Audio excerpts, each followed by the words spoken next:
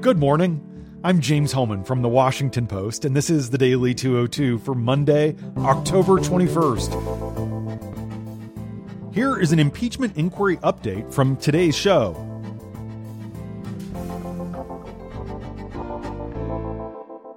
President Trump was forced to abandon his decision to host next year's Group of Seven summit at his private golf club in Florida after it became clear the move had alienated key Republicans and given Democrats fodder for another possible article of impeachment. Trump blamed his G7 reversal on critics, but behind closed doors, several top aides and allies say he changed his mind in response to pressure and frustration from his own party. In a round of phone calls with conservative allies over the weekend, Trump was told Republicans are struggling to defend him on so many different fronts that he shouldn't add any more, according to an administration official who spoke with the president. The president was told repeatedly that his G7 decision made it more difficult to keep Senate Republicans in a unified front against impeachment proceedings. Democrats, meanwhile, continued to blast Trump for awarding a massive government contract to his own company and said they might add the alleged emoluments clause violation to the articles of impeachment they're writing up. Acting White House Chief of Staff Mick Mulvaney made matters worse last Thursday when he held a news conference to defend the G7 decision, but he ended up confessing that Trump held up nearly $400 million in aid to push Ukraine to investigate Democrats. When a journalist followed up, saying that Mulvaney seemed to be describing a quid pro quo, Mulvaney replied, quote, "We do that all the time with foreign policy."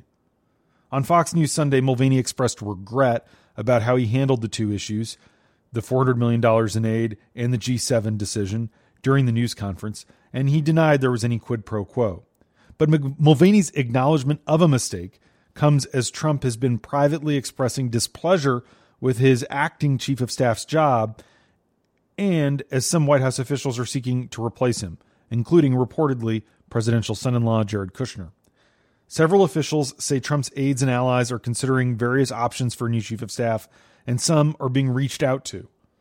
Mulvaney may have further damaged his standing with Trump by saying during his Fox interview that the president still considers himself at heart to be in the hospitality business. While several Trump allies said that comment is indeed accurate, they say it was a bad idea for Mulvaney to say it publicly because it will annoy the president. Other top Republicans, including Secretary of State Mike Pompeo, have begun to distance themselves from Mulvaney as well. In the month since Democrats announced their impeachment inquiry, it's been exactly a month now, Republicans have struggled to offer a coherent response. With no White House war room, GOP lawmakers have seized on process-related responses. At the same time, they're being asked to defend the president's erratic approach to policymaking, including his abrupt decision to withdraw U.S. troops and abandon Kurdish allies in Syria. Privately, and occasionally in public, several Republicans say they're not prepared to defend the president from charges that he was engaged in self-dealing vis-a-vis the G7 site selection. Congressman Francis Rooney, a Republican from Florida, said Friday afternoon that Trump should avoid even the appearance of impropriety that comes with holding a global summit at his private property. He said Trump should cancel the G7.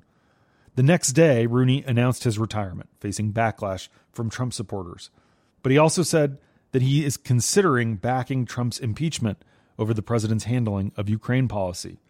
And Senator Mitt Romney, the Republican from Utah, told The Atlantic magazine for a new profile that he's been reviewing the Federalist Papers and brushing up on parliamentary procedure in preparation for the Senate's likely impeachment trial.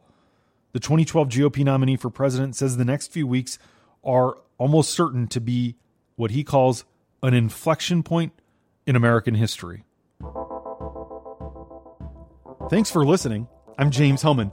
If you want to hear full episodes, find The Daily 202 wherever you get your podcasts.